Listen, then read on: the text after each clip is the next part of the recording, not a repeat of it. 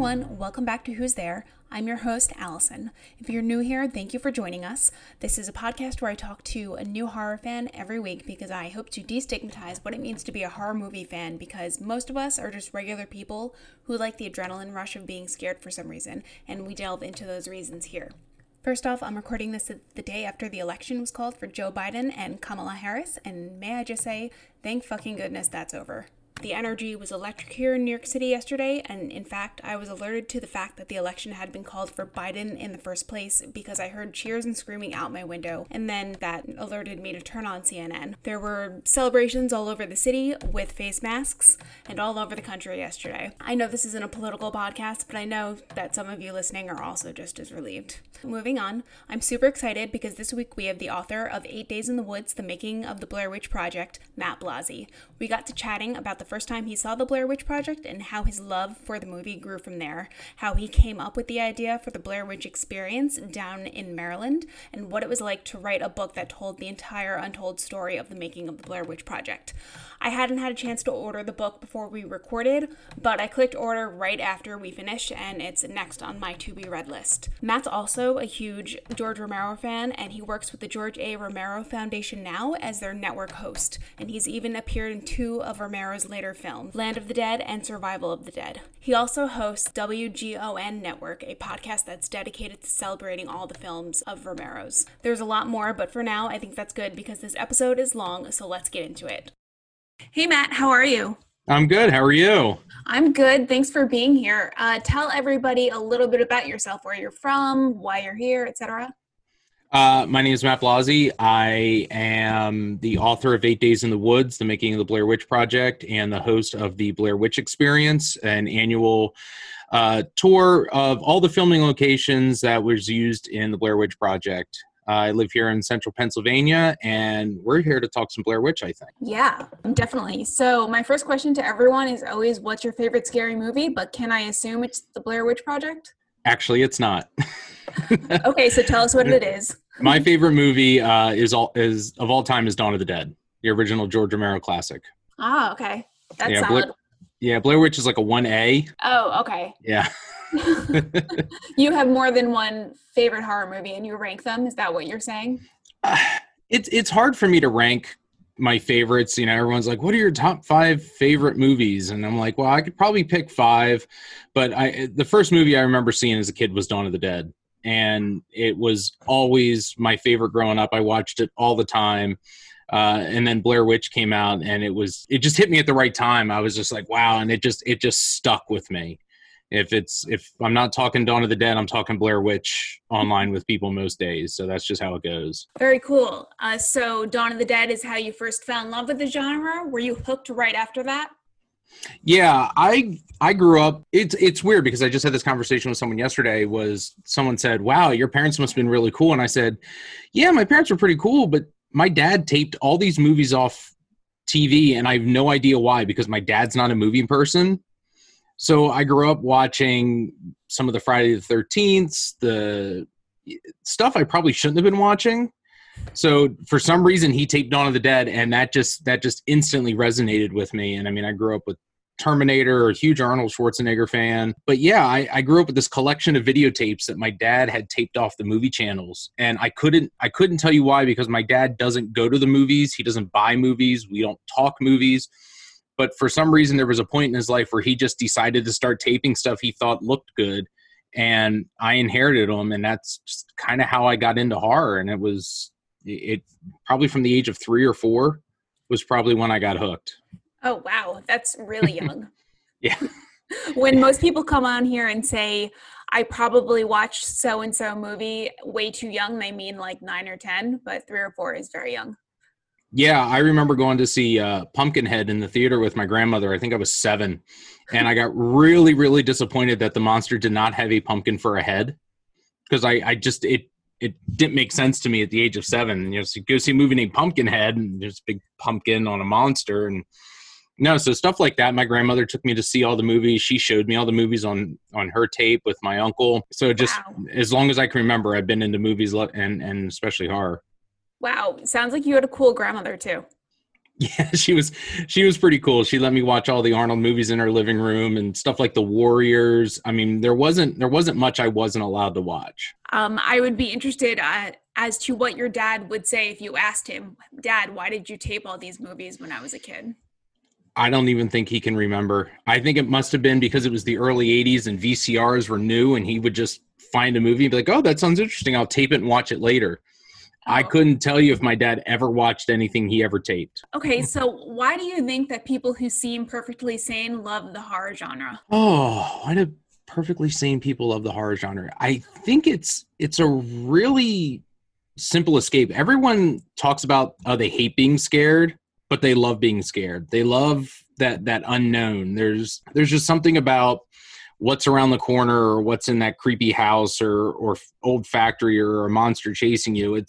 It's overcoming adversity. It's like, well, what would I do in that situation? So I think a lot of people watch horror movies and really try to envision themselves, like how would they kill the monster or what would they do or how would they avoid being in that situation? Because horror movies are social commentaries, but they're good for watching in a group, and they're a movie you can sit and talk about during the movie.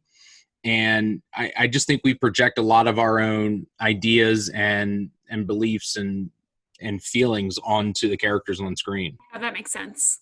So at the beginning of COVID, did you watch a lot of pandemic movies to figure out what you would do? I had been pretty familiar with Outbreak. It was always a good one for me. I had actually, it was funny because Contagion was on HBO and I said, oh, this is kind of appropriate. And I ended up having to watch it like twice because I missed a little bit in the beginning and a little bit in the middle. So I went back and watched it. I said, oh, this will be interesting if this is how this gets to. But it's so weird how a lot of horror movies are relevant during this COVID pandemic, because we watch stuff like The Thing and Contagion and Outbreak and these movies like this, and it's like, oh man, these were ahead of their time because it's happening now. Yeah, I've read some interviews with the scientists that worked on Contagion because they wanted it to be really authentic, and he was talking about how like, yeah, this is what it's like. And when they said the words social distancing in Contagion, when I rewatched it in April, I was like, I get it. I know what you're talking about. Yeah, we weren't saying it every time we went somewhere or posted something online, but I remember hearing social distancing, and I was like, I think I've heard that on the news once or twice lately, and now it's just something we say it every day, every time we go somewhere. What has it been like with COVID in Pennsylvania? It's been interesting. There's some areas that really take it seriously, and then there's places where there's resistance. To put it nicely, I work in the financial industry, so I'm around people, the public, all the time, and I talk to other business owners and places that I frequent, and I say, "How's it going?" And they go, "It's not too bad," but there's always that one or two cases a week where someone just has to put up a fight, or they want to make it harder for everybody. So it's been pretty consistent like that since day one. I mean, we're a big state, but yeah, I mean, it could be better. I have friends that have come here from out of state, and they see a stark contrast from New Jersey, Maryland, and New York, that we're not doing as much as we probably should. Well, hopefully it gets better. Yeah, I'm hoping. Can I ask why Dawn of the Dead resonated with you when you were 3 or 4 and you watched it? Zombies? I don't know. There was something about the zombies and being in a shopping mall, because I used to go with your mom or dad to the shopping mall on a Saturday and walk around, and obviously the gore. There was just some awesome scenes of gore that just I was like, oh, that's so cool, and you just kind of watch it and you squirm, you wonder how they did it, and yeah, and there was a mixture. I mean, it was awesome. It was catchy music. The colors of the 70s were bright and vibrant. I think it was more the zombies. The zombie genre is my favorite genre. I'm pretty particular when it comes to zombie films. I watch them a little bit differently, but it wasn't until I got older and really into high school and late high school and college, when the internet started to become a thing, that I started to understand there was more of a meaning to that film, and seeing interviews with George, that it started to hit me at a different level, and it just really ingrained me more into loving the film. That's awesome. And now you're part of the George Romero Foundation. Can you tell us some more about that? Sure. I had gotten to know George over the last 20 years, just seeing him at conventions and getting to be friends with a lot of the folks he worked with. I was actually in 2 of his films. I was a zombie extra in Land of the Dead and Survival of the Dead. Oh, wow.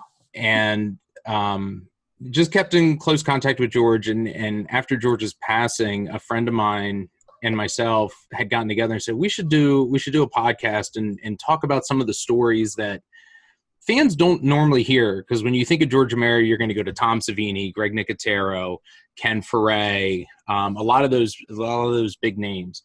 But we got to know a lot of the folks that had worked with George on multiple films that you probably wouldn't know. Donald Rubenstein, Tony Buba, Jeff Monahan, a lot of these folks that were there and saw George from a different perspective. So we started a podcast called WGON Radio, and we took the call letters from Dawn of the Dead and started doing, these interviews with folks and going over topics and news. And then we started deconstructing Dawn of the Dead minute by minute. So we'd watch a minute of it and talk about it. And I had gotten a call from George's widow, Suze, and she said, hey, we're looking to do some different things with the foundation. Would you want to help us out once or twice? And we said, sure. So over the summer, right after the movie Host came out, we had the cast and crew of Host on a dual branded show. And that was fun. That's amazing. I love that movie. That was so great. Oh my God. I was so excited for it.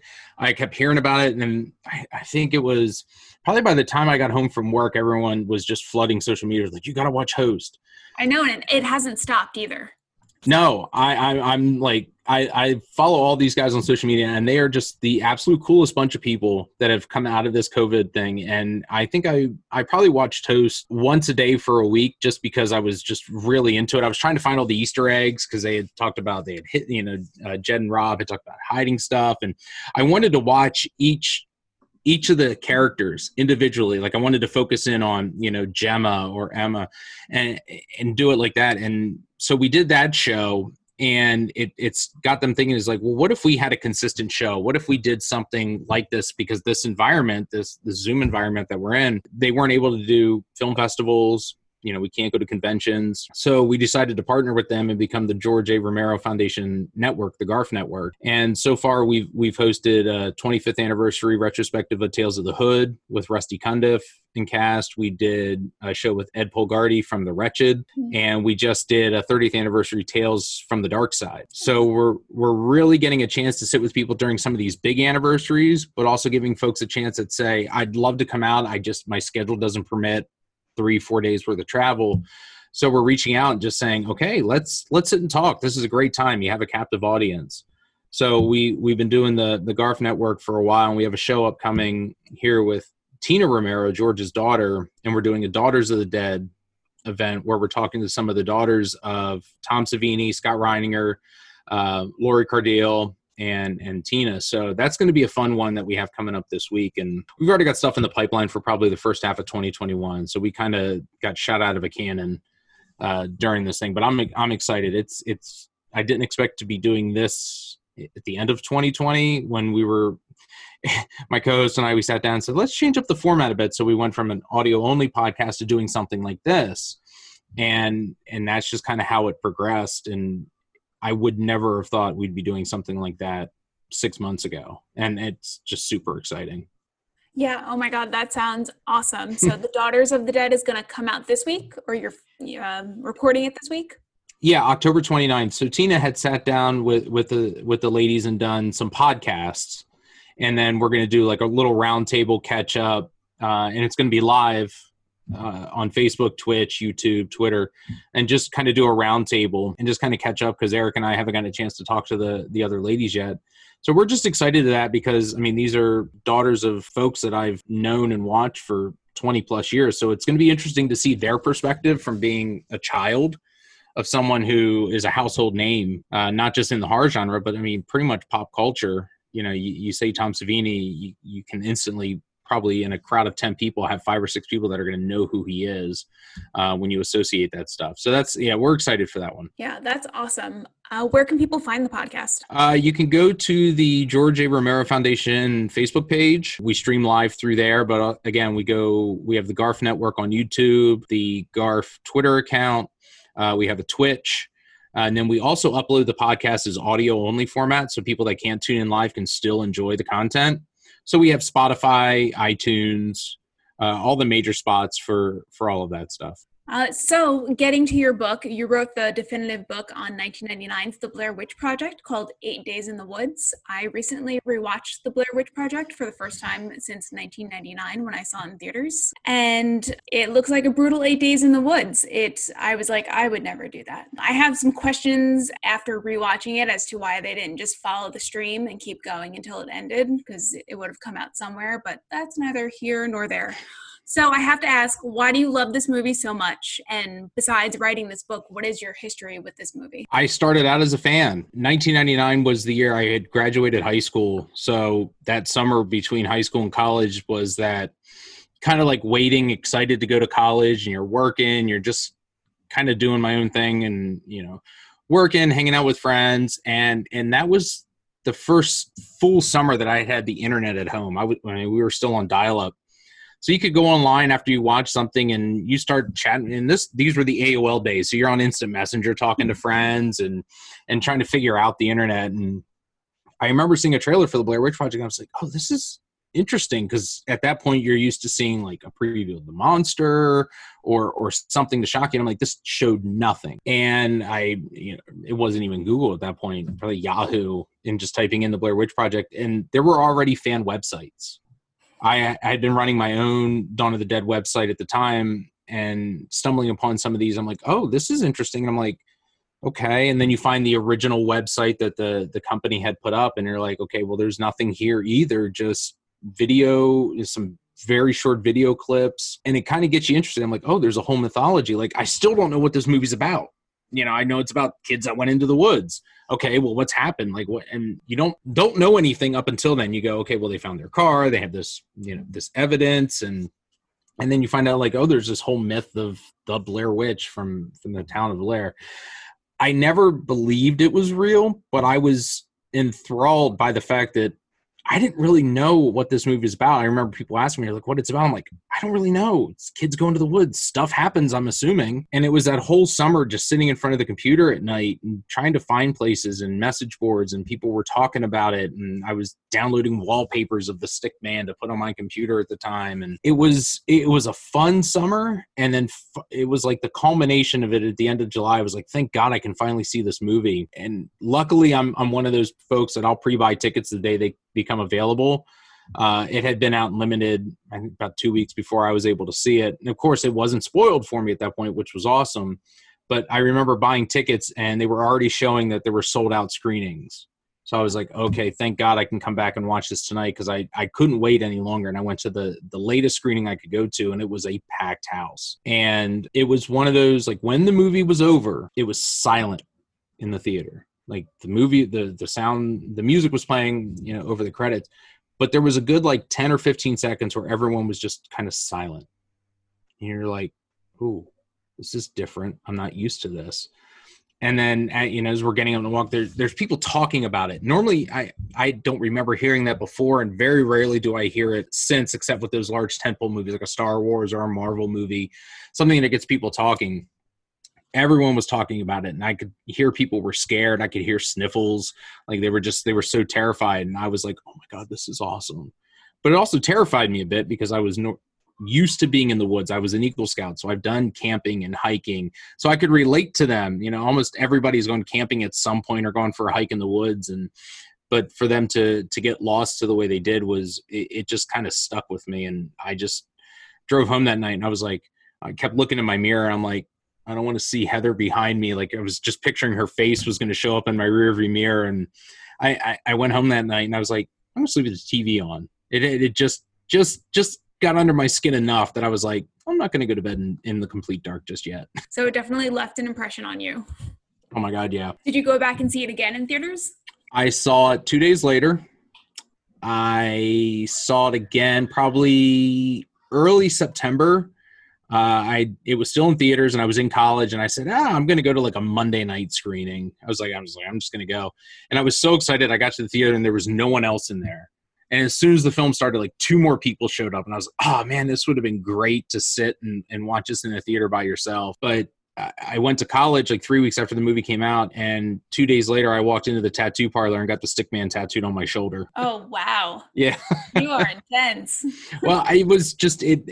I hate saying the word obsessed. It's just I couldn't get enough of it. I wanted to learn as much as I could about it because it was so different, and it's so many people talking. I mean, it was on the cover of Time and Newsweek, and you couldn't go anywhere that summer without people talking about it. And I'd gotten the soundtrack, and it came with a little 1.5 by 1.5 tattoo.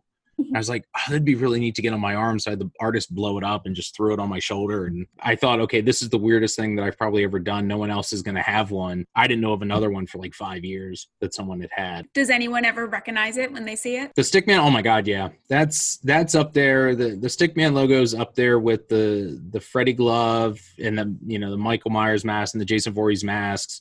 It has become a symbol. People know that. A lot of times when you go see art collages of horror icons or whatever on screen, there's usually a Stickman somewhere in there because it still resonates with people, and it's just become iconic because it was pretty much the marketing logo. I mean, Jason didn't have a mask until the 3rd movie, and it was like after that it kind of became that. But Blair just had that Stickman right up front from the start. So how much camping did you do after seeing the movie? Not much. I was already out of Scouts and in college, so I don't think I went camping for God knows how long.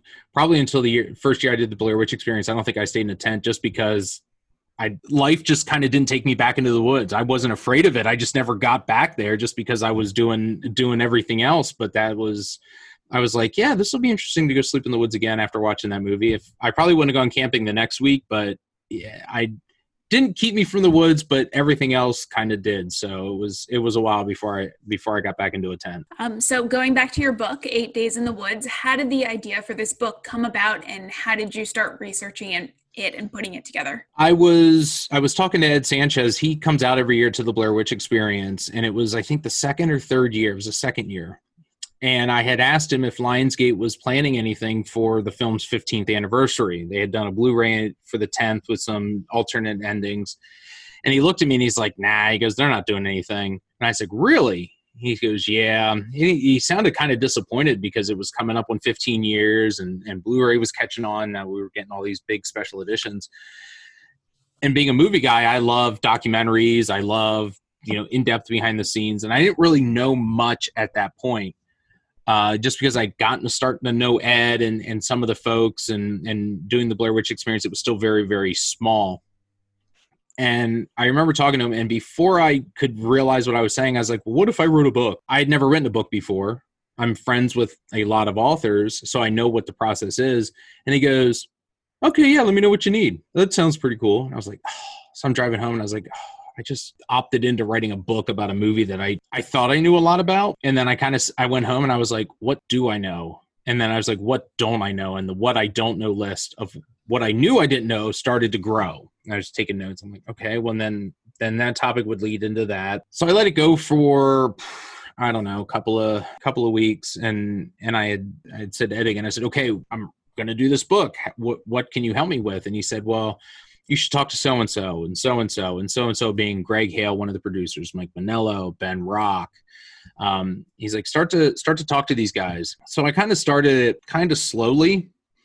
And I would say the first 8 or 9 months was really just fact gathering. I mean, literally sitting at home in front of Google, typing in Blair Witch Project and reading as many articles as I could because I was trying to find things that I would catch. So a word or a location or a name. And next year's Blair Witch Experience, they had given me a big binder of stuff. And in there was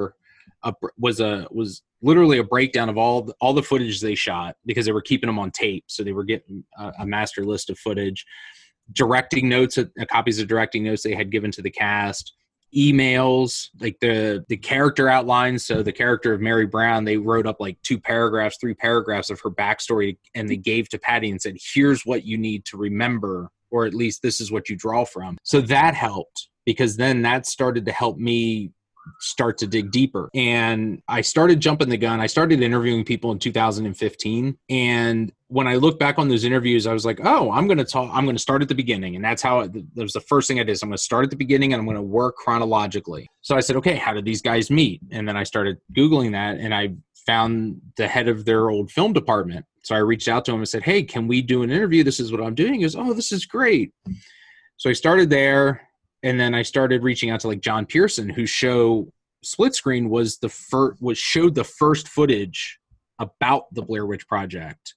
And it was a teaser trailer, but John was one of those instrumental people whose name I had started to hear. And as John was talking, he's talking about stuff that I'm like, I can't respond to because I don't know who this person is or what this situation was. So that's when I was kind of like, okay, I'm not as prepared as I thought I was. And then started to reach out to some of the folks involved. So I was talking to Mike Manello and Rob Cowie, and I said, okay, this is what I know. And I was like, I know this. And then I would jump down the timeline. I was like, okay, I knew this. And then I knew this. And that kind of helped. And I look back on those early interviews again. I wish I knew more, because I realized how unprepared I was, because I thought this was not as in-depth as I thought it was going to be. I thought that this was, it was like they came up with it, they got some actors, threw them in the woods, edited it, and then that was it. And then I started to realize how deep that rabbit hole went.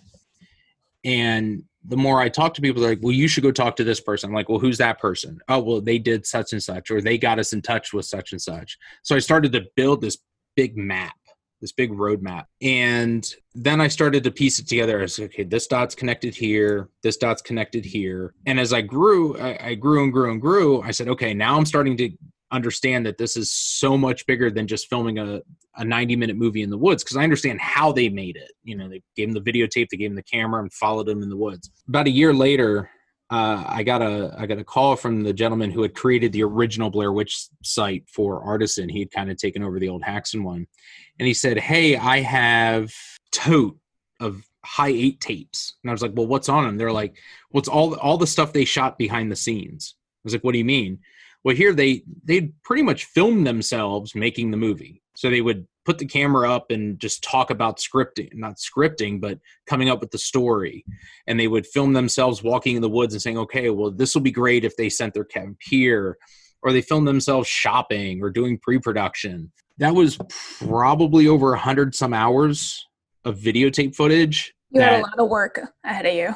I had to digitize it all, because I could have watched it from the camera to the VCR or whatever. I actually went and digitized it so that I could go back and take notes. So I digitized all that stuff in real time, and then I would watch it and I'd start taking notes. Okay, this is what their pitch meeting is like, or this is what their editing meeting is like. And I would start to transcribe some of those meetings, because it would just be too much to try to go back and constantly watch. So archiving that for them helped open the doors, because then I'm like, well, wait, who's this person on the phone with? So I'd write that down. And then I would go to the interview and I'd say, okay, this is what I want to talk about. And I would say like a name or a situation. And they were like, how do you know about that? And I said, well, you guys were talking about it on the tape. And they knew I had the behind the scenes footage, because they knew it would help. But that's when that kind of floodgate that it opened, because now I'm getting more in the weeds. I'm getting more into, instead of the high level interviews that you hear about and where they say, oh yeah, we set up trail points with their GPS, and then we did here and did this. I broke down like almost every day from production and say, okay, the actors came in on this day. What did you do? Okay, what was their response? So I started getting more and more in depth, and that's when I realized just how deep that rabbit hole went. And once I had that, and then I had some other documentation given to me, then I had a complete timeline. I just made a document with dates and who was doing what and who said what and that's how I pieced it all together. Because to me, I didn't have any experience in book writing, let alone a nonfiction book about a movie. This is stuff that I couldn't make up. If I had a hole, I had a hole. I couldn't just, well, I think this happened on this day. These are guys that I started to get to know in this process. So I'm like, well, I can't say that. So if I don't know about it, I got to leave it out, or I have to dig deeper or find out who else to talk to. And that timeline started to grow and grow and grow. And I said, oh my God, this thing is massive, because I'm trying to hit all those high points. One, because I want to know about it. And two, I was like, well, if I know about it, I can put it in. And then if it's not relevant, then I can remove it. I'd rather put something in and take something out and take it out rather than forget it and be like, I should have put this in because it makes something else make sense. And that was the hardest part of getting the book started, was discovering a timeline of events, because for as much as they had, they didn't have just as much. So I had to find out what they didn't have so that I could fill the holes and tell the story. Wow, that is fascinating. What is one surprising fact that readers don't know about the making of the Blair Witch Project? One surprising fact. The film from start to finish took 3 years. From inception of idea in 1996 until they handed it to the studio was just about 3 years. And they started with the idea in 96. They even tried to start casting in 1996. They went into actual production pretty much 1st of October in 1997. And they finished filming on November 1st. So a full month of production with literally the 8 days of filming. And then 1998 was figuring out how to put the film together, because the film was originally supposed to be like your typical documentary. They would show a clip and they would go to like us sitting here like the talking heads and analyzing the footage and saying, well, that symbol represents blah, blah, blah, blah, blah. And then they would cut back to a relevant scene. So what they called phase 1 was the 8 days in the woods with Heather, Mike, and Josh. Phase 2 was going to be filmed the next year after they tried to raise money and say, okay, here's all of our extra footage that's going to make it make sense. The Rustin Parr stuff, the reenactments. And what they found is they couldn't put them together. They didn't, square peg, round hole. They had edited together from 22 hours down to 2.5 hour version that they had screened for friends and family at the theater a lot of them had worked at in Orlando. And a producer happened to be there named Kevin Fox. And Kevin was invited by a friend of the filmmakers. And as soon as it was over, he went out and introduced himself and he started talking. And when they told them their idea, Kevin's like, no, you have your movie. He's like, you don't need anything else. He goes, that was good enough.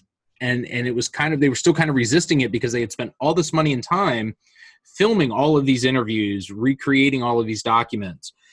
And they were like, but we have to use it. Kevin said, put it on a shelf, lock it away for later. We'll figure it out. They sent Dan and Ed back to edit, each set their own tone. So they took a copy of the movie and edited it their way. And when they went back and watched them, each part had good stuff. Each part had something that was missing. But when they sat down together, they had this marathon meeting where they were like, look, we got to get rid of all the talking head expert stuff. Because every time you cut away from the movie, it takes me out of it. He goes, we have the movie. The Kids in the Woods is the movie. And that was hard for Ed and Dan to kind of wrap their head around, because they wanted to have everything else in there. And then they wanted it to be different. But then they realized that they were making an unconventional movie and they couldn't try to present it in a conventional way because it would have lost the effectiveness. So fans knowing that, they just thought, well, will they just send them out into the woods for a week and then trim it down and then there you have it. But they didn't come up with that until almost probably a year later, that they had already shot the film and everything else they had done extra ended up pretty much becoming Curse of the Blair Witch. A lot of those ideas and concepts became that Sci-Fi Channel special. And then the Curse of the Blair Witch was as close to the original concept of what the Blair Witch Project should have been. So when you watch that, that's what they were going for. And while that's good, it doesn't give you the same effect as them dropping us into the film and letting it run for 82 minutes. Yeah, definitely. That's really interesting to hear and find out. The first incarnation of the movie sounds a lot like how the movie Hell House LLC is filmed or shown. It cuts back and forth. But yeah, when you cut back and forth between interviews and actual action, it kind of cuts the tension a little bit. It gives you a chance to catch your breath. Yeah. And a friend of mine Dan, we were talking about the film because he's their archivist for Haxon Film, so he's got a lot of their documentation and stuff he keeps safe. And we were talking, and he basically said, he goes, "You're the fourth camper. The way the movie is presented, you're a character watching this movie. You're unseen. You're there with them. So you don't get a chance to stop. Once they get into the woods, it just keeps progressing and it keeps ramping up and the pace quickens and the tensions are rising. And you're there with them because you don't get a chance to cut away. You don't get a chance to get that analysis. You're not thinking about it until after it's over. And I enjoy Hell House LLC. I think the first one is creepy and it creates a great atmosphere. But if you would re-edit that and take out all of that stuff, I think the film would be just as good, if not better, than the product we got.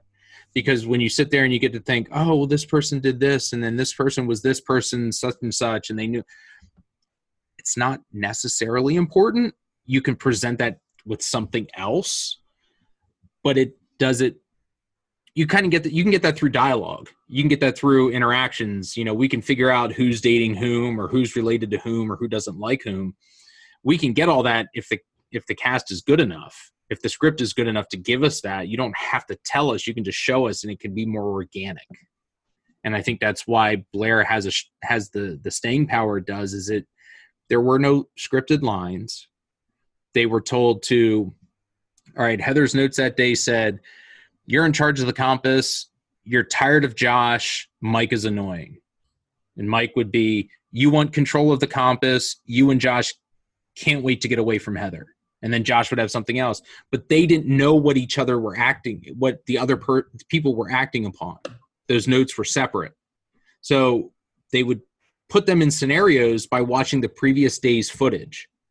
So they would say, oh, well, let's see what they did today, because they would drop their tapes off and swap out for new ones. So they were like, oh, Heather and Josh are kind of getting into it today.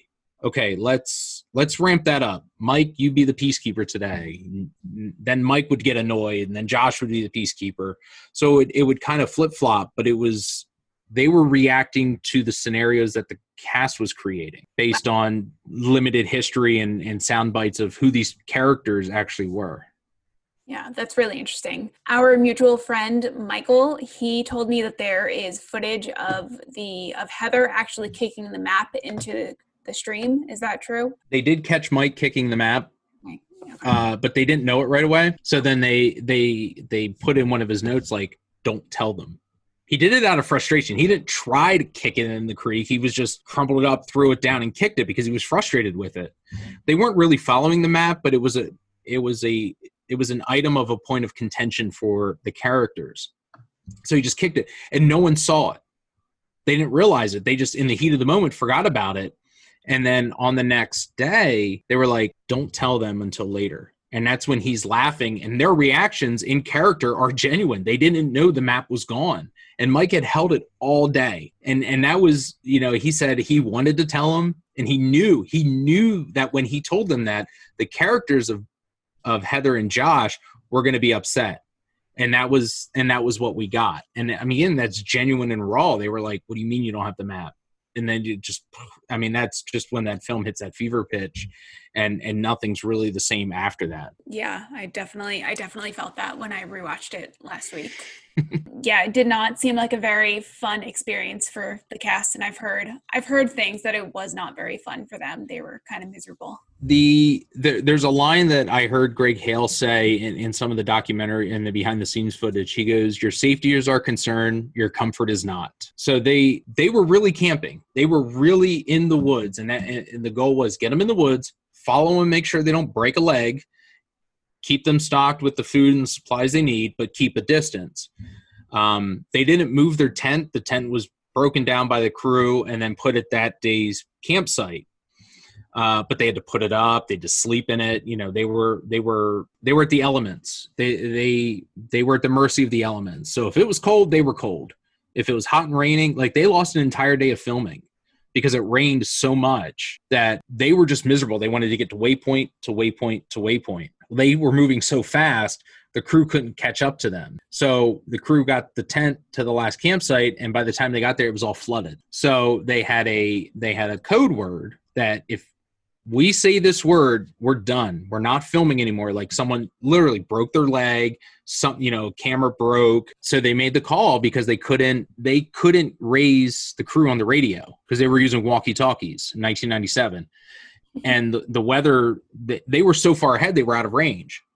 So they were calling bulldozer, which was the code word, and they're yelling bulldozer, and they got nothing. So as it got dark, they kept walking. They're like, we got to get somewhere. And they came upon this house at the edge of the woods with its lights on, and sent Heather up to the front door and knocked on the door and said, "Hi, we're making a movie. We cannot get a hold of our crew. Can we use your phone?" So they went into this couple's house. They were served hot chocolate and cookies, and had to call the team and say, "Hey, look, we're at this address. Please come pick us up." The flip side is they left all their gear and cameras in the woods. So two of the crew had to go out in the dark, in the rain, and find all of the equipment because they had to salvage it. So they had to redo that day the next day, which pushed them back in the extra day, or they would have shot it in 7 days. But it was stuff like that they knew they would have to deal with the elements. They knew they would have to deal with certain things, but they didn't want to put the cast in harm's way. So they knew they had to cross logs. Well, they weren't going to make them walk over a rickety log. They found a good one. And Ed and Dan, they walked the coordinates. So they knew exactly where they go. So they'd walk into the woods, say, okay, well, when they walk here, ping this. Now they're going to turn right 30 degrees and walk 3 miles.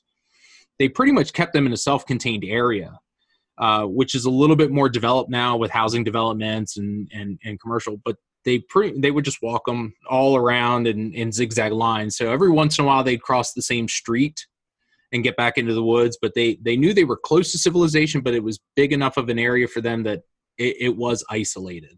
So it gave them that experience of like, they didn't know who was out there or where they were. They knew that the crew was kind of maybe 200 yards back following them, hopefully, but they never did that to interfere with them, just to kind of keep them safe and to make sure they stayed on track. That's really interesting. Yeah, I knew that they were actually out in the woods, but I wasn't sure whether or not they actually had like a film crew or something with them, or if they were just sent out and told come back in 7 days.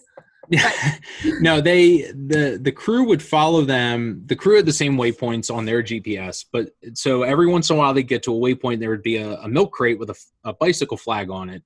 And then there would be fresh batteries, fresh tape, fresh film, and food drops. So they knew a couple of times a day they would get replenished. But as filming went on, they got everything they needed, except they would get less food. And that's from Greg Hale being in survival school, being an Army Ranger. He had to go through something similar. So Greg logistically knew, well, let's tire them out. Let's give them less food. And as we get to that point in the film, because it had to be shot chronologically. So at that point, now they're starting to get sleep deprived. They're tired from walking. They're getting sore. Now they have, a banana and a power bar. And that's all they gave them for a couple of days. So, and they're carrying the DAT machine. They're carrying the CP16. They're carrying Heather's camera plus all their other equipment. So they're just miserable. So that's just why at the end of the film, that's just raw emotion. They're just done. They knew it was coming to an end, but the characters were just projecting all of their tired and hunger out to what we got to see on screen. Wow. So interesting. Okay. I'm so excited to read your book. I personally I never found the movie that scary. I didn't when I was 13, and I didn't when I watched it last weekend, but I do remember being obsessed with like the Earthlink website in 1999 and everything that was leading up to the movie. I love that. So I think that's why this movie has a special place in my heart. And I also really love other found footage movies now, which although this did not start the found footage movie phenomenon, I think it started in the 1960s. So. Yeah, I mean, a lot of people will harken back to Cannibal Holocaust being found footage, which, I mean, yeah, technically it is, because a lot of the bulk of the film takes place with the footage that they had shot in the Amazon. And then really nothing since, and then we get Blair Witch.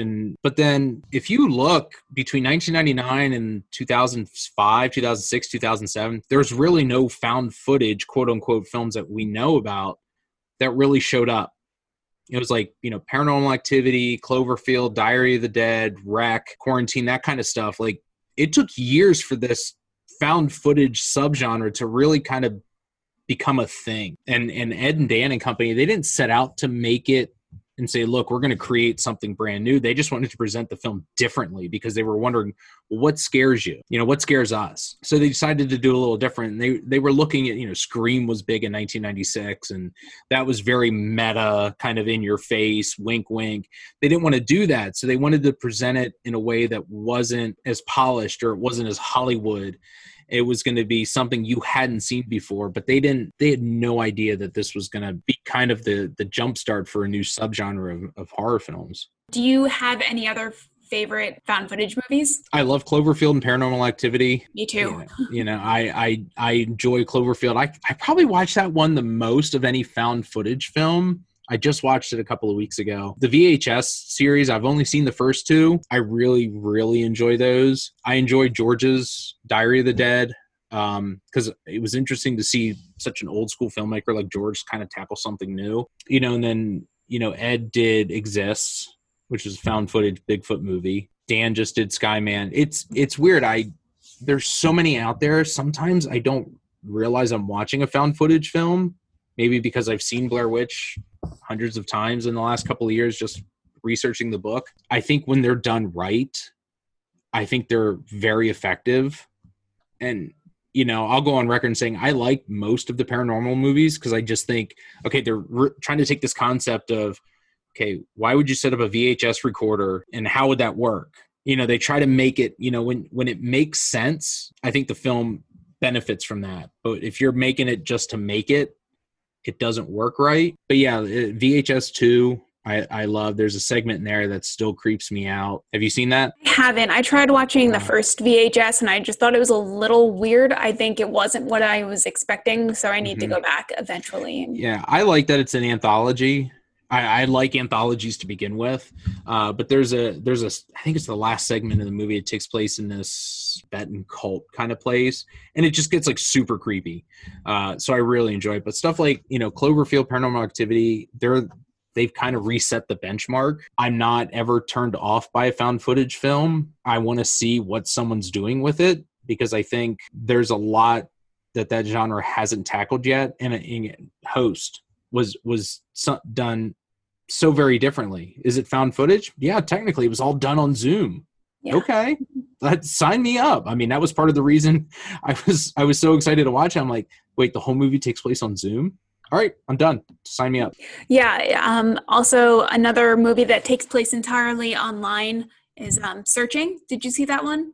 I haven't. That one and what's the other one? Unfriended. Unfriended. Yeah, those are both really good. Have you watched One Cut of the Dead? No. Do you have Shudder? Yes. It's on Shudder.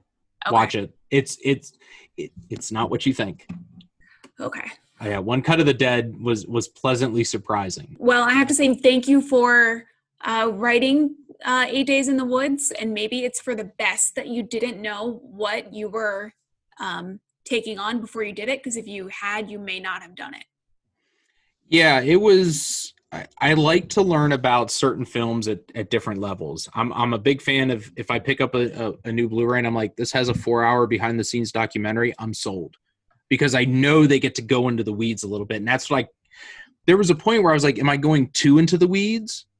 But then I was like, a lot of people don't know that this film is in depth. What it took to get this film made is as in depth as what they thought. And especially with the post-production stuff was actually my favorite part of writing the book, was figuring out how to put it all together and then getting to the Sundance Film Festival. And then now dealing with the studio, like it was to the back half of the book that I really started enjoying it, because I knew what to ask. I knew where it was going and how it would end.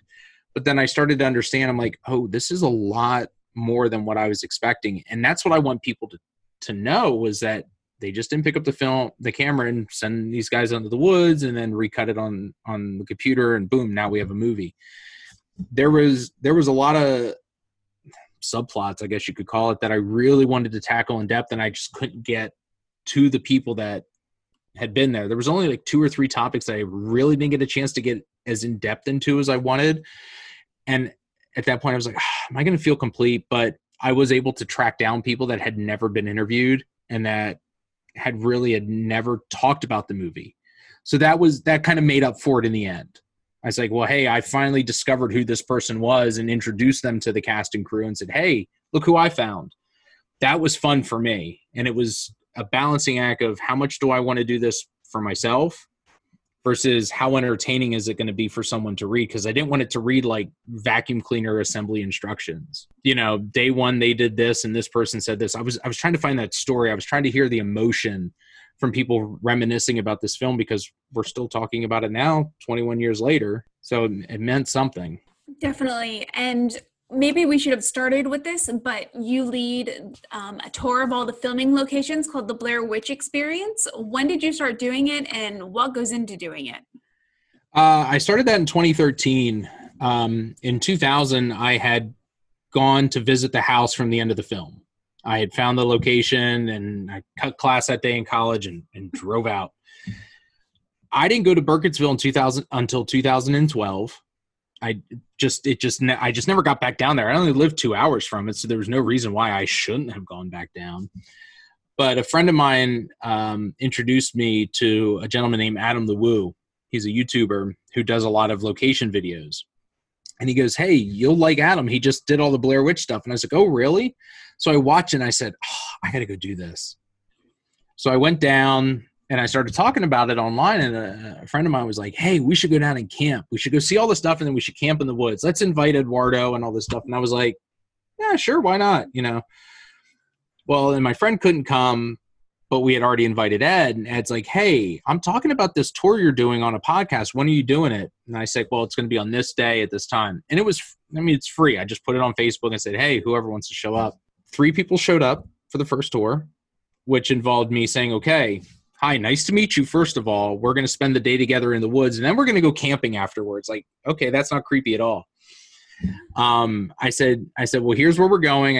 I made up like a little pamphlet. I said, okay, here's the address. I'll meet you there. And then I kind of did, okay, so here we're at Burkittsville Cemetery. Why did they choose Burkittsville? They were driving around looking for a small little town.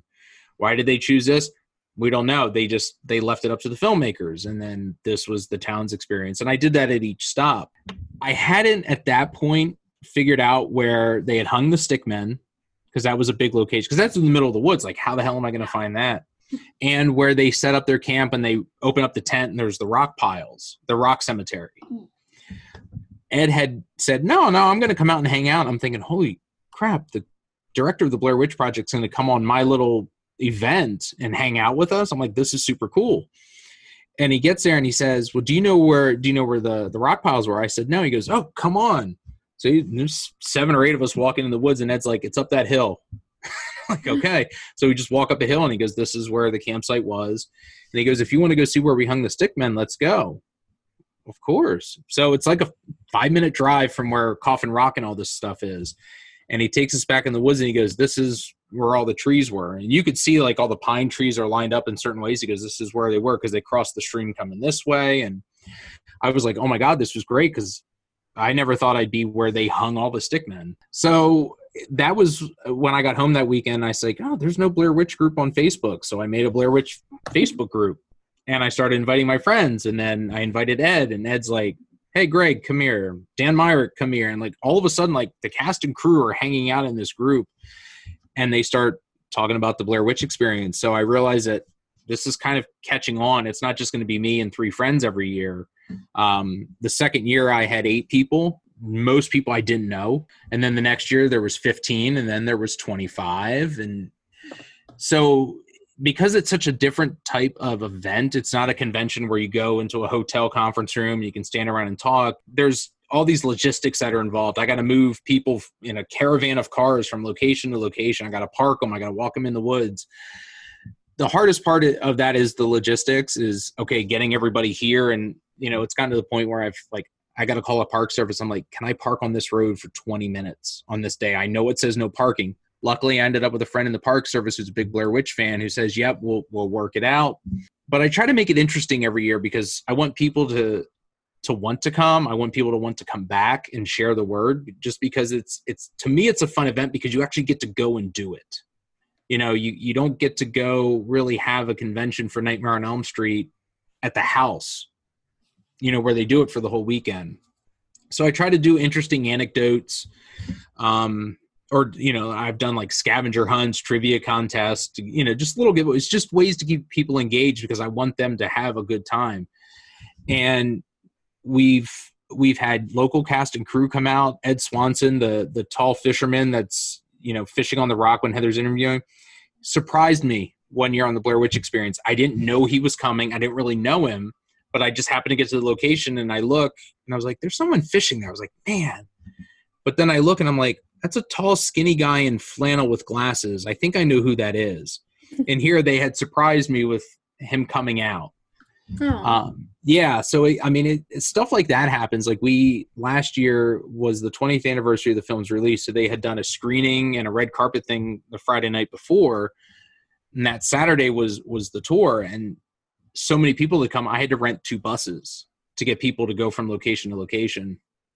And we're standing on the rock where Ed Swanson is fishing. And there's 70 of us on the hill. We're talking. And all of a sudden I hear from behind me, he goes, tell me where you are, Josh. Here it was Mike from the film driving by and came and joined us for a bit. So stuff like that. There's always, surprises I like to have for people. Like I found the mom and the little girl that are interviewed. They weren't planted actors. I had to track them down. And when I told them what I was doing, they were like, well, if you ever want us to come out for one of your events, just let us know. Like they just volunteered to show up. So the year after I had met them, I didn't tell anybody. So when we showed up to where they filmed their scene, there's Susie and Ingrid standing there waiting for them. And everyone was just totally surprised. So I like to do stuff like that for fans because I like to see that stuff. So I like to give back, with the experience. And then we camp out at a state park. Just the ambiance, sleeping in a tent, staying out there. And then the next day we go to where the Rustin Parr house once stood. It fell down in 2005. But if you go out and you just kind of kick around the dirt, you can find little pieces of the house, bricks and all that stuff. So they can see where they were in relation, to the rest of the movie. So it just adds to it. It gets you out and about, gets you interacting with people you never did because you're kind of with them for 2 days, 3 days if you're there the whole weekend. So, and it's built some great friendships amongst people that I didn't know, not just with myself, but with other people. Build like a big network and, from the business side just to the friendship side, support systems. And that's what I love seeing. And that's why I love doing it. I hated not doing it this year. Yeah, that was going to be one of my questions was, could you do it this year? But since you have so many people, I would assume not. We did a little virtual one. Okay. A friend of mine, Mike, he actually lives in Burkittsville, and my friend Aaron. So we decided to come down, and Aaron started the day because I had to work. But he came down, he would do little Facebook Live videos from Coffin Rock or the Fisherman's Rock or where some of the other spots were. So we ended the day in Burkittsville and did a little Facebook thing and say, hey, sorry we can't be here. I at least wanted to come out and, thank you guys for being a member of the group. Thank you for everything you've done to help promote the Blair Witch Project. We're going to do this bigger and better in 2021 because people had been asking me. And I said, look, if we can do it in 2021, we're going to do it in 2021. I don't have any intent of stopping until you people stop coming. So, and then we went to Mike's house and had an outdoor screening of the Blair Witch Project for the first time ever in Burkittsville. So that was really cool for us to do, and kind of it took the sting off it a little bit, not being able to do it, but be able to watch the film outdoors in Burkittsville was fun. Yeah, I remember Mike talking about that, and I was really jealous that I don't live closer because that would have been super cool. And the tour sounds amazing, and I would love to do it if it wasn't for the whole camping part of it, because you're not required to camp. Okay. You can find a hotel and then meet at the meeting point on Sunday. You do not have to camp. It is not a requirement. But I just figured it's something fun to do. Like we can sit around the campfire and, I bring a projector and a screen, and we watch some behind the scenes tidbits. Oh, cool. So we'll watch, like they took a camera out in the woods and we're filming, Heather, Mike, and Josh filming. So I show some of that stuff, just behind the scenes stuff that you can't see anywhere else, just to give people a little bit of, value for the money they're not really paying to be there, because it doesn't really cost anything. So I want to give you as much as I can in a short amount of time to make you go home and say, you know what, that was fun. Sounds amazing. Maybe I would come as long as I could find a hotel at night. There's plenty of hotels close to the campsite. We're not out in the woods. We're actually in a state park. There's running water at the campsite and electricity, but it's right off of like US 40. So there's hotels and stuff right there. So be comfortable that night. You don't have to camp out. Awesome. Yeah, no. If I ever go camping, I'm like, this is how I die. So yeah, I'll have people come just because they're like, I don't want to camp. I'm like, you don't have to. They're like, well, I don't want to be in the woods. And I was like, you'll be surprised how not in the woods you are. When you see where these major scenes were filmed, you can see roads from where they shot most of this stuff. You can see a lot of houses. So you're not really in the woods, but there's some people that they will, it's like seeing killer clowns from the outer space, and they can't go to the circus because there's a clown there. And like some people just cannot get back into the woods after seeing the movie. Yeah, well, put me on your mailing list and hopefully it'll happen next year. You got it. I know you have a daughter. I don't know how old she is. Has she seen the Blair Witch Project or done the experience with you? Both my kids have. Because I had to talk about it so much, it doesn't really scare them. I think because they know they've met some of these people and stuff, and they've met a lot of people in the horror genre from the conventions and stuff. They kind of rolled their eyes for the longest time, like, what are you doing again with the Blair Witch? Like, where are you going? Who's that person? Why are you talking to them?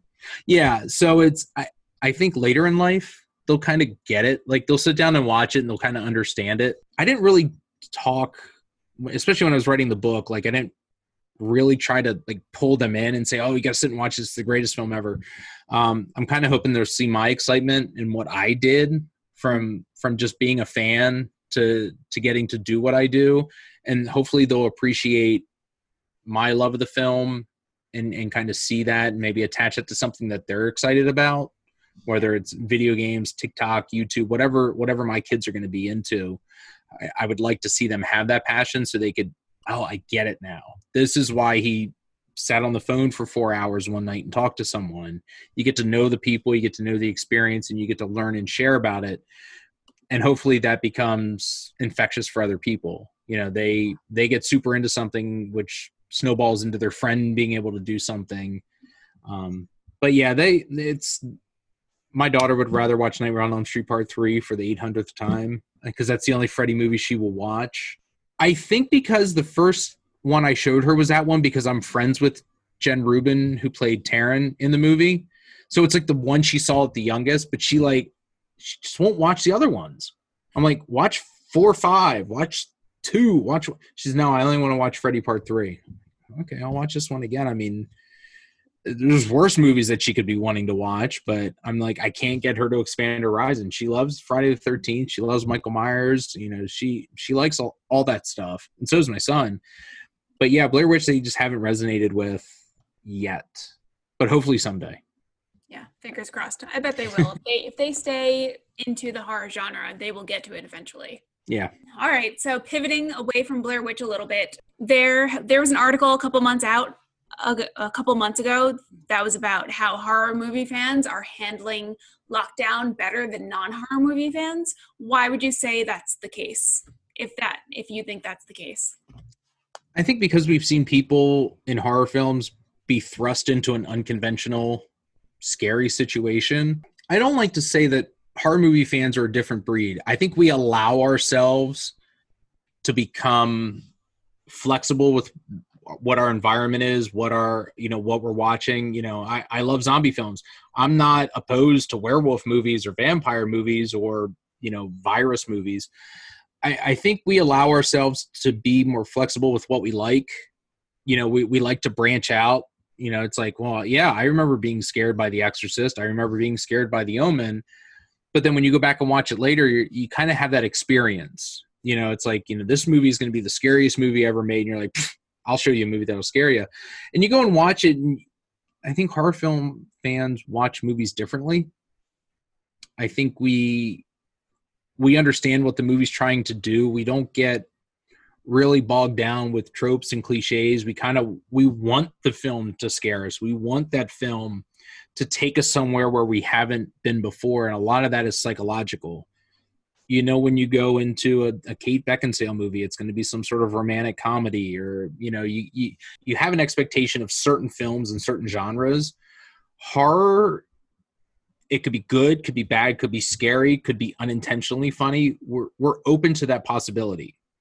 And I think we're always looking for that next classic that's going to resonate with us, that keeps us going, that keeps us going back to it and say, oh, I was pleasantly surprised by this movie. Like, horror fans love discovery. Yeah.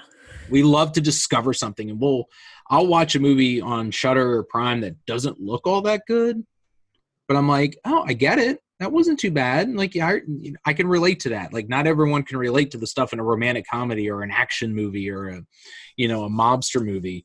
Horror movies tend to take normal people and put them in unfamiliar situations and scenarios. And I think, movies like The Thing, being locked down with someone, you don't know who's sick, you don't know who's an alien, and you kind of laugh at it and be like, oh, I've seen this movie before. Now I'm living it. It's just different for us. We kind of get it.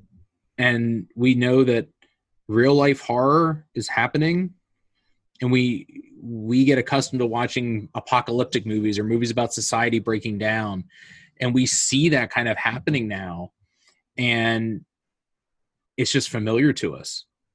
It's like you can walk out and you can look on the news and be like, yep, I've seen that movie. Like, I knew how that ends. And it's movies that are like so far ahead of their time that we're living this movie now, and we've been watching this movie for 30 years. How do you decide what to watch when you're looking for a horror movie to watch? Well, that's a good mix. I look and see if any of my friends have seen it. I'm looking for an unconventional premise sometimes. Like, I just watched Hellfest for the first time last week. And it was funny because I've seen it for like the last year, and I keep hearing like so many friends love it, so many friends didn't like it. And then I watched it. I said, okay, well, haunted houses, that's familiar. What's different about it? And I watched it. I said, okay, yeah, that was really good. And then I decided to watch Haunt because it was kind of in the same vein. I was like, oh, this one's really good too. I like this one. I like finding movies that don't always try to come across as more than what they are. Like, don't tell me this is the scariest time I'm going to have watching a haunted house movie. Just give me a little bit. Don't give me a lot to go on, because I want to discover the movie. I don't know if I'm old school or if I'm a dying breed. I like to find something about every movie I watch that I enjoy. I don't really like to just come out, that was so stupid. Why did I watch it? Because then I'll start getting into that habit of being so cynical. It's like, I still want to be scared. I still want to be surprised by something. Yeah, the less you tell me about a movie, the more I'll probably enjoy it, because I have to pay attention. I don't have a preconceived notion. I don't want to know that there's a twist or a surprise at the end. Like, I don't want that to be part of the marketing, because then I'm like, why are you telling me the movie's not strong enough on its own? You have to tell me there's a twist in the advertising. Why do that? Let me discover that. So it's places like Shudder and Amazon Prime. I'll pull up a movie. I'm like, okay, that's fine. Just similar. It doesn't have to be a big movie. I like movies that are self-contained. Pontypool is one. I absolutely love Pontypool. And I've heard that's great. Oh my God, it creeps me out. It still creeps me out. Like, I sat upstairs and watched it the other night. And I was like, thank God I got the lights on, because the sound, because it's all coming through the radio, or it's all happening off screen. It just gets you into that atmosphere, like almost like claustrophobic horror. Yeah. Like, if you're self-contained in one scene, or you only have like two people in the movie, I like that kind of stuff. I like finding those movies that are done just 1 degree off of what I'm expecting. They just change like one thing, or, have a limited cast, or do something that I probably am not expecting. And that's when I'll kind of be like, hey, y'all need to watch this. And it's like with Pontypool, someone's like, oh, I heard about this. Is it any good? I say, I discovered this like 10 years ago, just because someone had said, I think you'd like Pontypool. And I'm like, okay, I'll go watch Pontypool. And it's one of those movies where someone will ask, like, what can I watch this year? And I'm like, Pontypool or this or that, because I think it's different enough that that's what we're looking for. Monster movies are a dime a dozen. Zombie movies, unfortunately, are a dime a dozen. Give me something a little different. You can start to see trends coming across in movies now. Like we have the haunted house kind of thing is kind of starting to pick up. Hell House, Haunt, Hellfest. We're starting to get to that. And we're starting to get maybe some reintroduction to some older characters, older monsters and stuff done in a new way. Like the Invisible Man was done completely differently than probably would have been done 10 years ago. Mm-hmm. So I think that's the kind of stuff that we're looking for because we've seen it all. Well, horror movie fans will watch anything. We're not super picky. We're just looking for something entertaining. Yeah, I feel like sometimes I'm that person that will go to my horror movie friends and be like, have you seen this before? And they'll be like, yeah, I saw that 10 years ago. Because my friend does an annual scare-a-thon. So he's been picking out a lot of obscure things from that list. So I finally saw a Triangle this month. And I was like, oh my God, this is amazing. And like everyone else I've spoken to is like, yeah, we watched that a while ago. But welcome. I'm in the same boat sometimes. Sometimes I'll be like, I'm finally watching this movie. And a buddy of mine watched Motel Hell. I don't think I've ever seen the whole thing, but I know a lot of my friends love it. And I'm like, I gotta give this thing a watch sometime. But it's just like one of those, like, it's never like a Motel Hell the kind of night for me. Like I haven't gotten to that point yet. Even though I know I want to, it's not to the point where I want to go out and buy the Blu-ray, but I want to sit and watch it. I want to see if it's as good as people say, because I think sometimes we ramp up the expectations of certain films because the first time we saw it, we had discovered it and it was so awesome. And then sometimes I am a little let down. I don't want to say let down. It just didn't get to where I wanted it to be. Yeah. But I still, again, I try to find something I enjoy about every film I discover or film someone makes me watch. Yeah, you're better than I am. So have you had any noteworthy experiences while seeing a horror movie in theaters? I mean, Blair was the first one I can remember. I remember seeing Paranormal Activity and hearing people gasp. Movies that really make you pay attention to the screen are the ones, like A Quiet Place was probably the last one I could remember because there was such a void of sound. You had to pay attention. And then it comes up and it gets you. And you can hear the people jump and you can hear, you hear that audible gasp. Even like Halloween that came out like 2 years ago, like there's people applauding. Like we're applauding the bad guy. We're applauding Laurie Strode, but we're also applauding Michael because we know he's going to kick some ass. And we know we're going to get something interesting.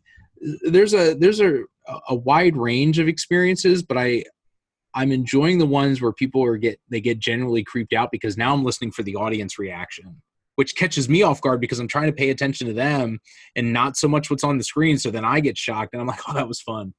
And that's what I do when I tell people about movies. I'm like, just watch it. Like, is it scary? I'm like, just watch it. Like, I enjoyed it. I'm not telling you why I enjoyed it or what made it enjoyable. I want you to watch this movie. Watch it at night. Turn off the lights. Yes, you're going to be scared, but you know what? Just watch. You'll find something you like, and that's what I like to do for people for the in-home experience then as well. That's good advice. Yeah, I definitely remember seeing A Quiet Place in theaters. Yeah, I mean, just stuff like that, like movies that draw you in, like, you know, like It Follows kind of drew me in because once I started to realize I had to look in the background or I had to be on my toes. Stuff like that, like I'm like, oh, this is fun because then I'm wondering, are other people watching this the same way I am? And then when you do find it, you hear someone like 2 rows back, like, look in the back of look in the background. So it's fun when you find people that are engaged with the movie and it's not just a general audience going for like, oh, I'll go see a stupid scary movie. When you know people are there that are enjoying it, you feel that energy and you're all just kind of like you're bonding over this movie that you're never going to talk about with them, but it's just like you have that shared experience. And then the people that go and they're like totally frightened because they don't ever watch horror films, you have fun with because you're like, oh yeah, I know a few people like that. I wish more people would go see horror, but that reminds me, last Friday I went to one of my neighbor's apartments to watch Scream because she's not really a horror movie fan. She's in probably her late 50s. But she was like, everyone always talks about Scream and I know you like horror movies, so will you come over and watch it with me? And I was like, yeah, of course, it's great. And then her son was also home from school and he was born in 1996. So he's also just never gotten around to seeing it. So it was fun watching it and listening to them try to predict who the killer was and reacting to all the kills. And my neighbor is a doctor. So at the first sorry, spoiler alert, when Steve dies in the beginning and his insides are on the outside, she leaned forward and she's like, wait, what's that? What organs are those? If they're listening to this show and they haven't seen Scream yet, I mean, I know there's a good amount of people that didn't like Scream. I didn't see the first one in the theaters. I saw the second and third in the theaters, and I liked what they were doing with it. I feel that was the definite click in the 90s that got horror films kind of more traction, because they were moving from the serialized slasher sequels and they were starting something new, and that was that kickoff point. So Scream definitely holds its place in the history of horror films. And I have a lot of friends that, I mean, they celebrate that film like I celebrate Blair Witch. And you know what? I'm glad, because I think it's deserving. But I think I've shown my kids Scream. They might like Scream 2 more. I don't know. Sometimes my kids don't have the best taste. But I try to show them Scream 2, and I try to get them to see the references. So in Scream, when Henry Winkler comes out of his office and he sees Fred mopping the floor. Yeah. My daughter's picked up that was supposed to be Freddy Krueger. And I was like, but do you know who that person was? And she said, who? I said, well, that's Wes Craven, the guy who made this movie. And she goes, oh. Yeah.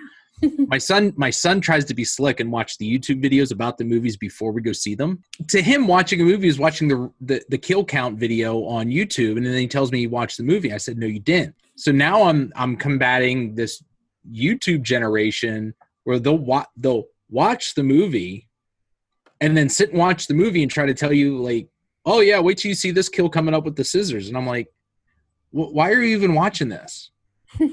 If you've already watched the recap, what are we doing? So we're combating some of the spoilery culture we've created where we want to know everything before we go in. I'm trying to keep my kids away from that. I'm trying to say, watch the movie, don't know anything about it, then go watch all the videos. Watch all the recaps or the analysis. Like, that's the fun part, to see if you got it right. I don't know. Are you going back to the movies yet in movie theaters? I haven't, only because I haven't had the time. Yeah. I've wanted to see Tenet. I'm doing a lot of drive-ins. Okay, cool. I live about an hour and a half from the Mahoning drive-in. I don't know if you've heard of it. I haven't. It's been around for 72 years. Wow. They do nothing but 35 millimeter. So the great part of it is you can camp at the drive-in, and it's run by some of the coolest folks around. So they always do they'll do Camp Blood, where it's 3 nights of triple features, summer camp type movies. They'll do like a Freddy Fest, where they'll show like one Freddy movie a night with other like nightmare type movies. So I finally got to go out this year, finally, because all the cool stuff was happening on the weekends and I had something else that I couldn't do. Well, now that I can't go anywhere, I was like, I'm going to finally go to the Mahoning. So I finally got to go up this year, and they actually got Bruce Campbell to come out this summer. Oh, wow. And he was doing your Keep Your Distance tour. So we did 2 nights of Bruce Campbell movies, 2 triple features, socially distanced photos. But again, it's become a big focal point for a lot of my friends here in the PA, Maryland, New Jersey area.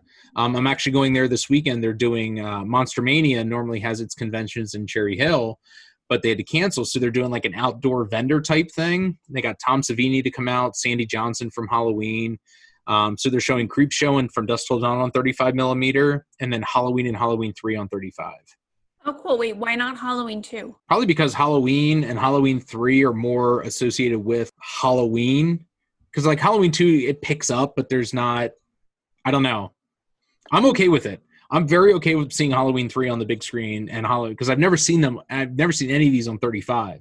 And I've tried to teach that to my kids. I'm like, it's on 35. They're like, I don't know what that is. I was like, so I have to hold up like a film negative. And I'm like, this is film. This is what a movie was on. And I try to tell them, I was like, they don't make movies like that anymore. So this is, when I went to the movies as a kid, everything was on 35, but it wasn't a big deal. And now it is.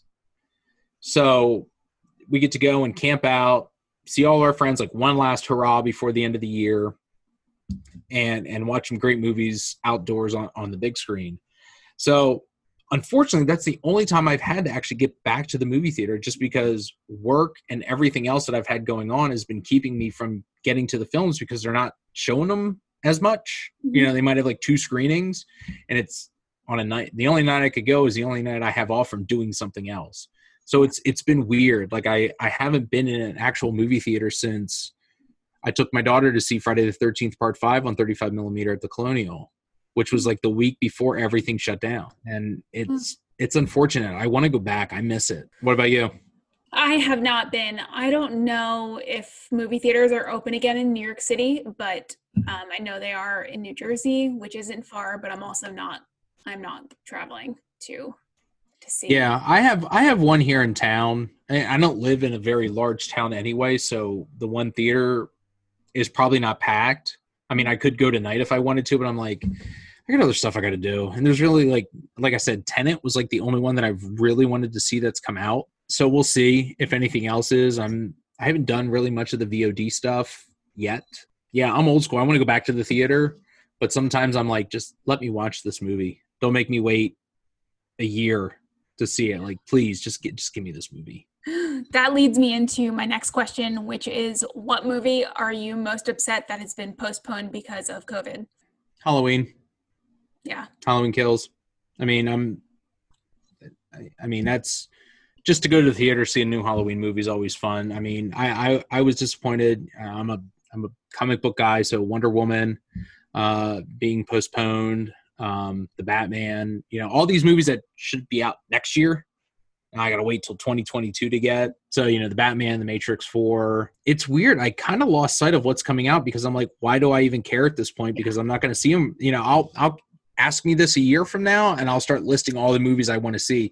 Because at this point, I don't even know what's coming out and when. Because is that going to happen or not? I can't get excited about something that may not happen. I mean, I've already been disappointed enough this year with having to have everything canceled 2 weeks before or a month before.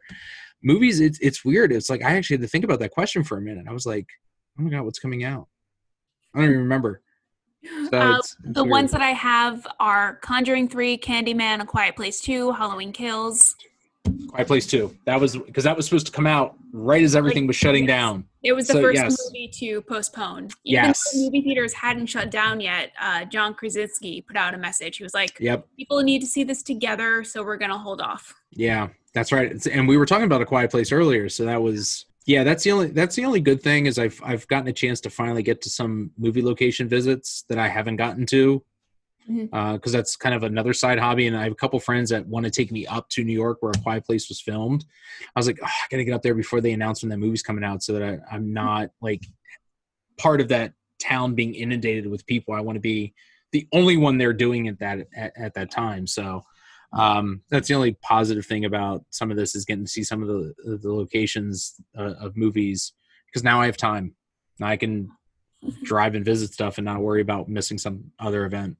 Yeah. What town in New York did it take place in? There's one, it's like 3 hours from me. It's like northern New Jersey. It's that weird part where like PA, New Jersey, and New York, there's a part here.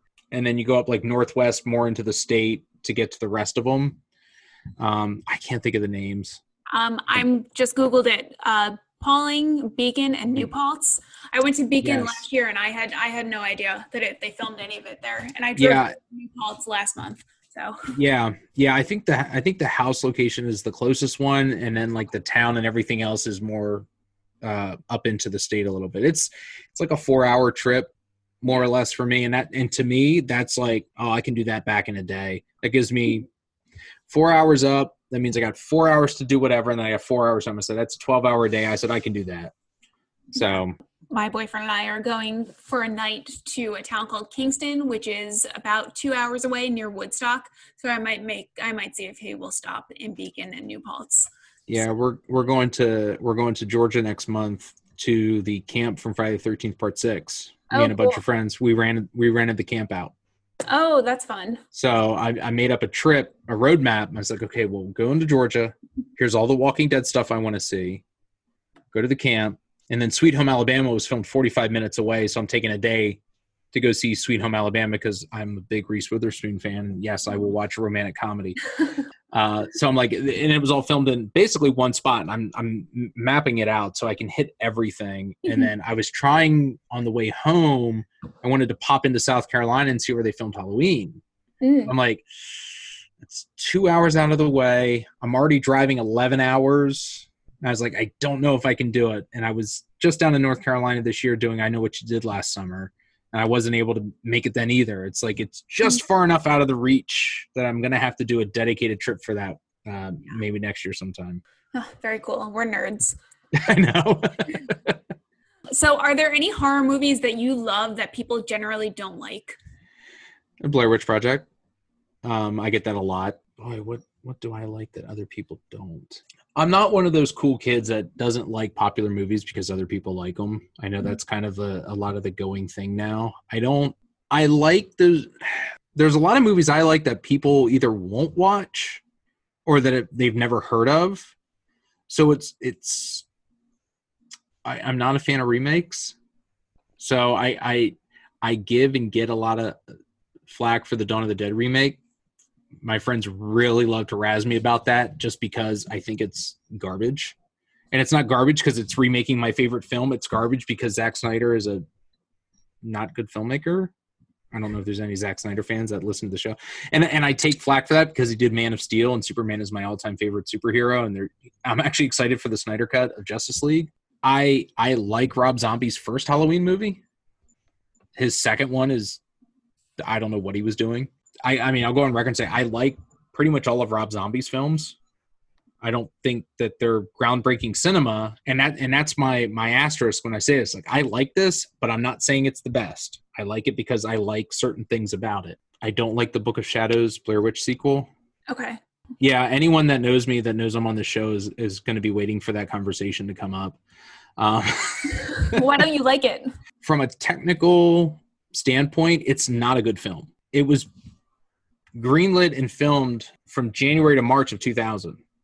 Like, the Blair Witch Project had just come out on home video in October, and they were filming the sequel in March. And the studio thought they could do better, so they didn't involve the original crew. And the story was it was trying to be meta and self-referential and try to recreate this universe where, well, the Blair Witch Project was a movie, but it was a movie based on a real myth.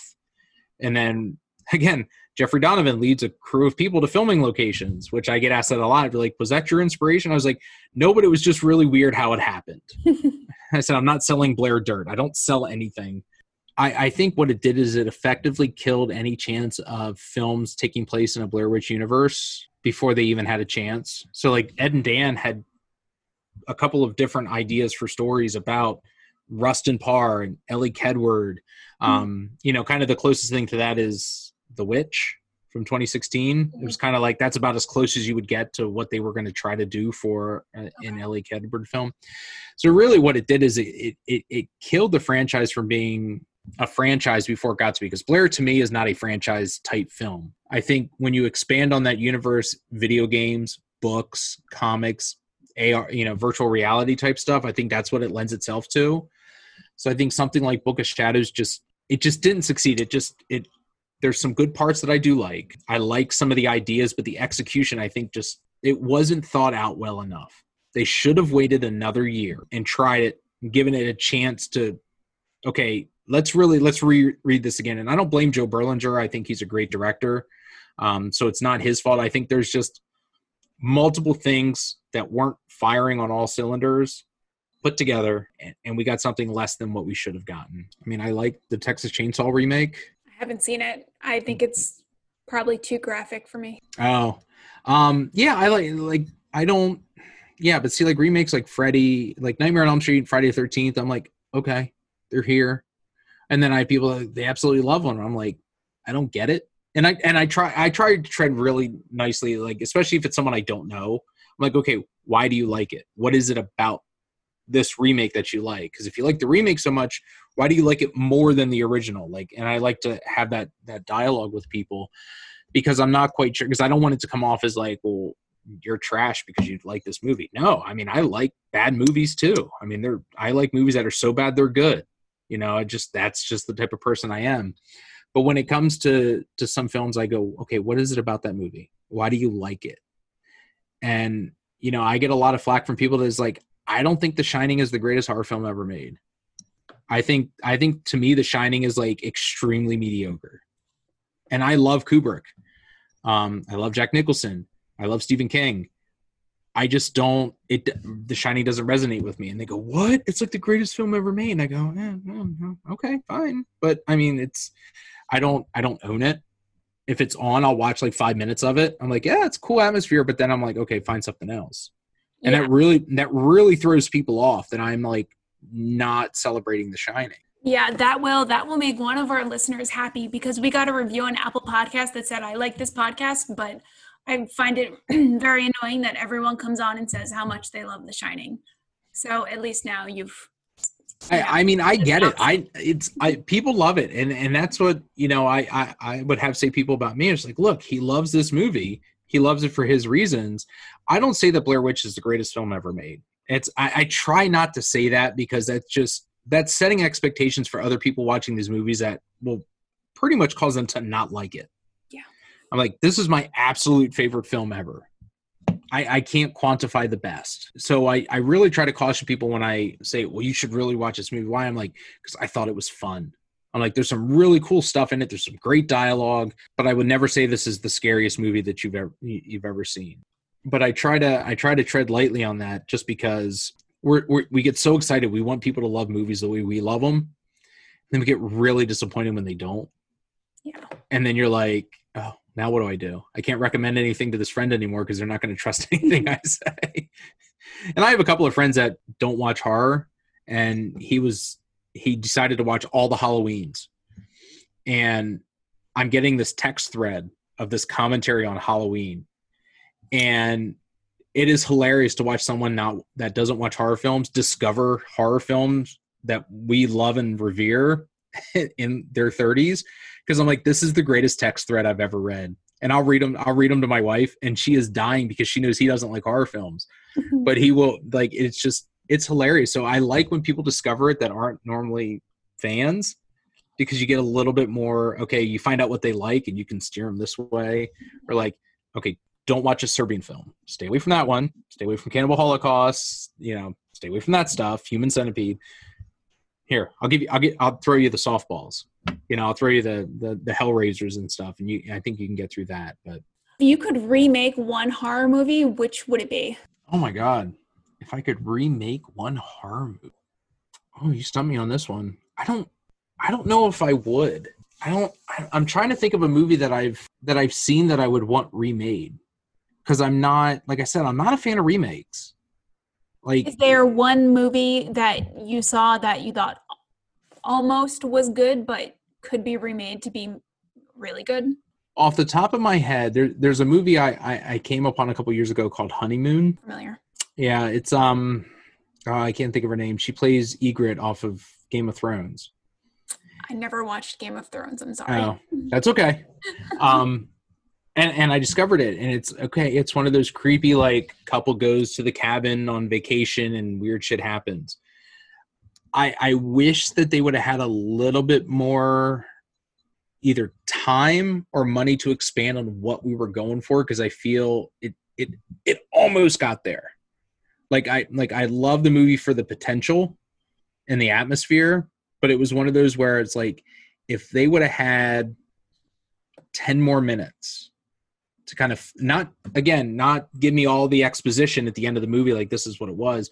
I just felt like, give me a little bit more to kind of bite into. I felt that it would be a movie like Pontypool where I'm like touting. But see, like, not remaking a movie, I would like to see more in certain universes, like a Pontypool universe. I would like if they would remake movies from someone's perspective that is happening at that time that works with the movie. So like a different family during A Quiet Place.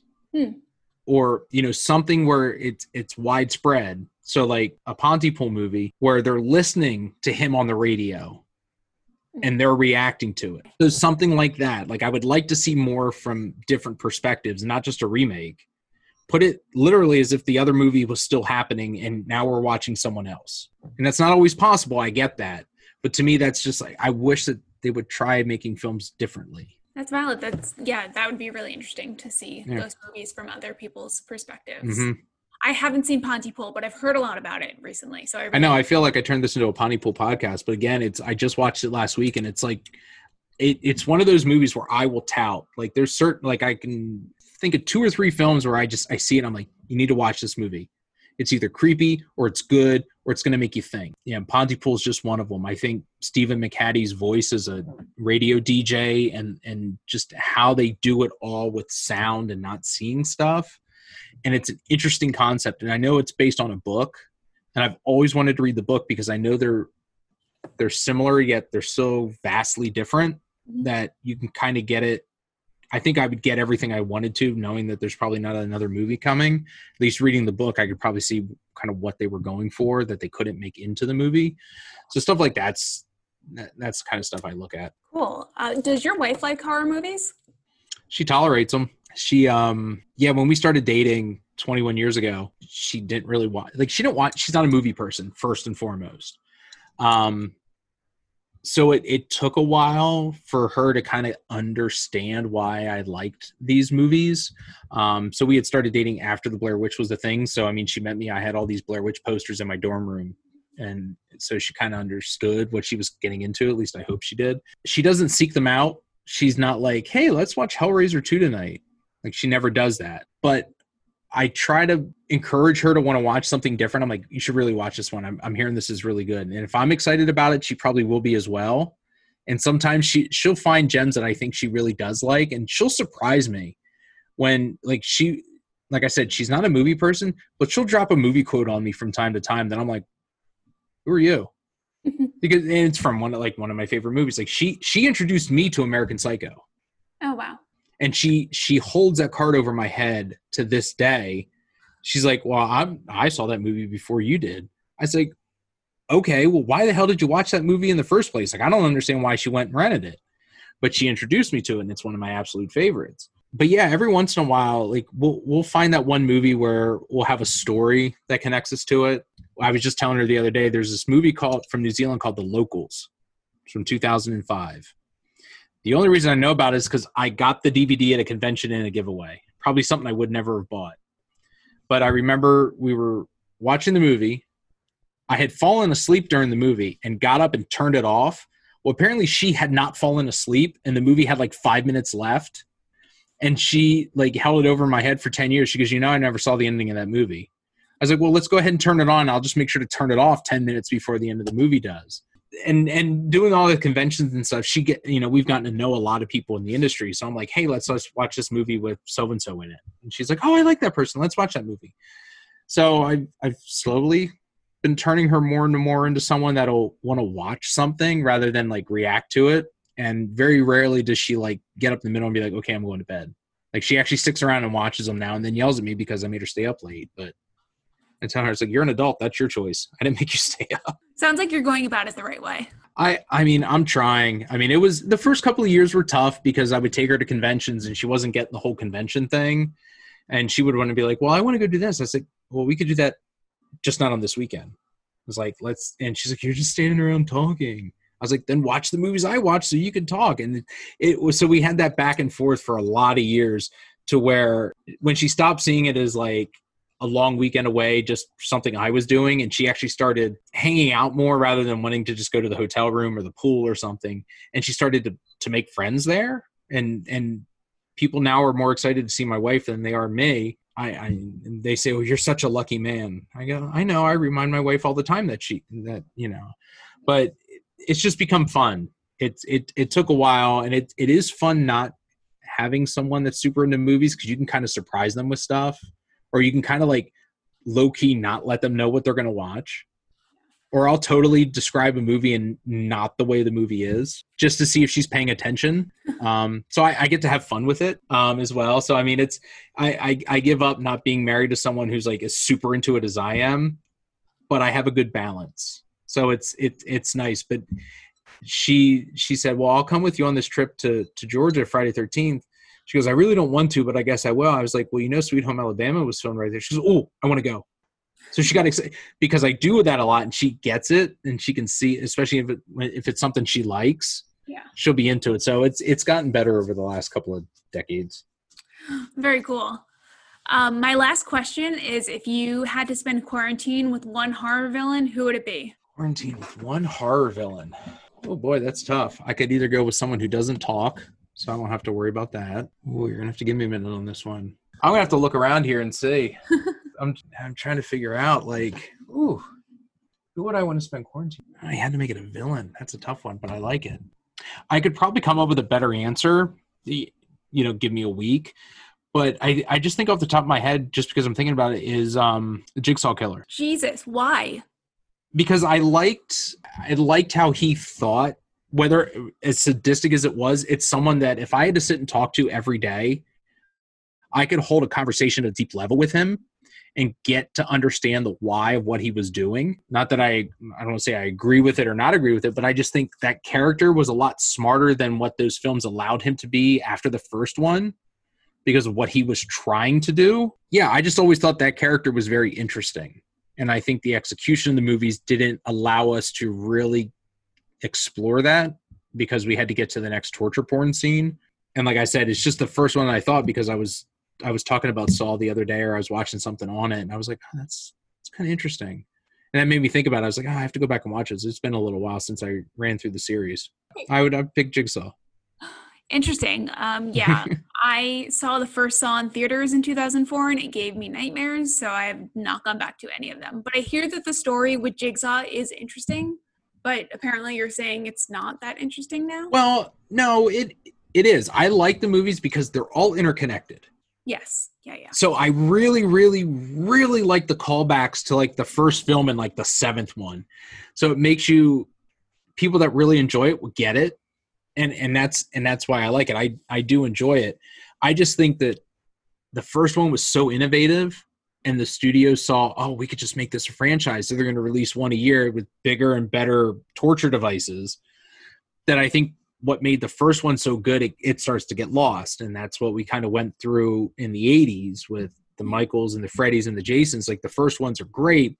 And then you get that diminishing returns. You get some awesome kills and some awesome special effects, but the story starts to lack and it becomes kind of the same thing. I like how this Saw movie is technically taking place this time and this one. So I like how they thought that out. I just wish we would have had more of Jigsaw himself in some of them because I think he was the most interesting part of that film. Because if you tell it from his perspective, it'd be a very different story. What you were saying kind of reminds me where the seventh movie will do a callback to the first movie. Reminds me of the Final Destination movies. Have you seen all of those? I have not seen them all. I'm trying to think if I've seen. There's how many? 5? I think I've seen at least 3. Okay, you can skip number 4 because it's terrible, but watch number 5. Okay.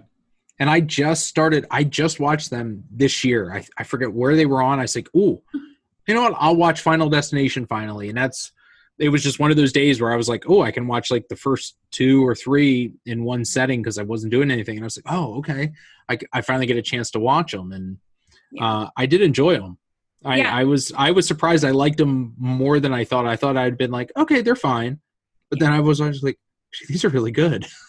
Number 5, I believe, is on HBO Go right now, or HBO Max, whatever it's called. So watch that one. The ending just left me speechless a little bit. Okay. Not to build it up too much, but I don't know. No. Who would you quarantine with? What's your answer?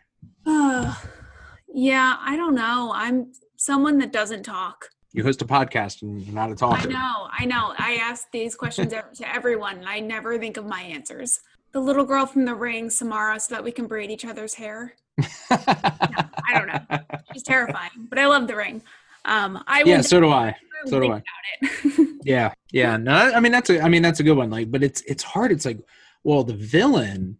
There's so many answers with that. But then there's like, which like character from a horror movie would you like to, quarantine with? I was like, shit, give me McCready from The Thing, or I like to think of those answers that are like maybe they're not most popular, but I kind of look for the long term. Like if I'm quarantined with someone, I wanna hang out with them because of it's not going to ever get boring.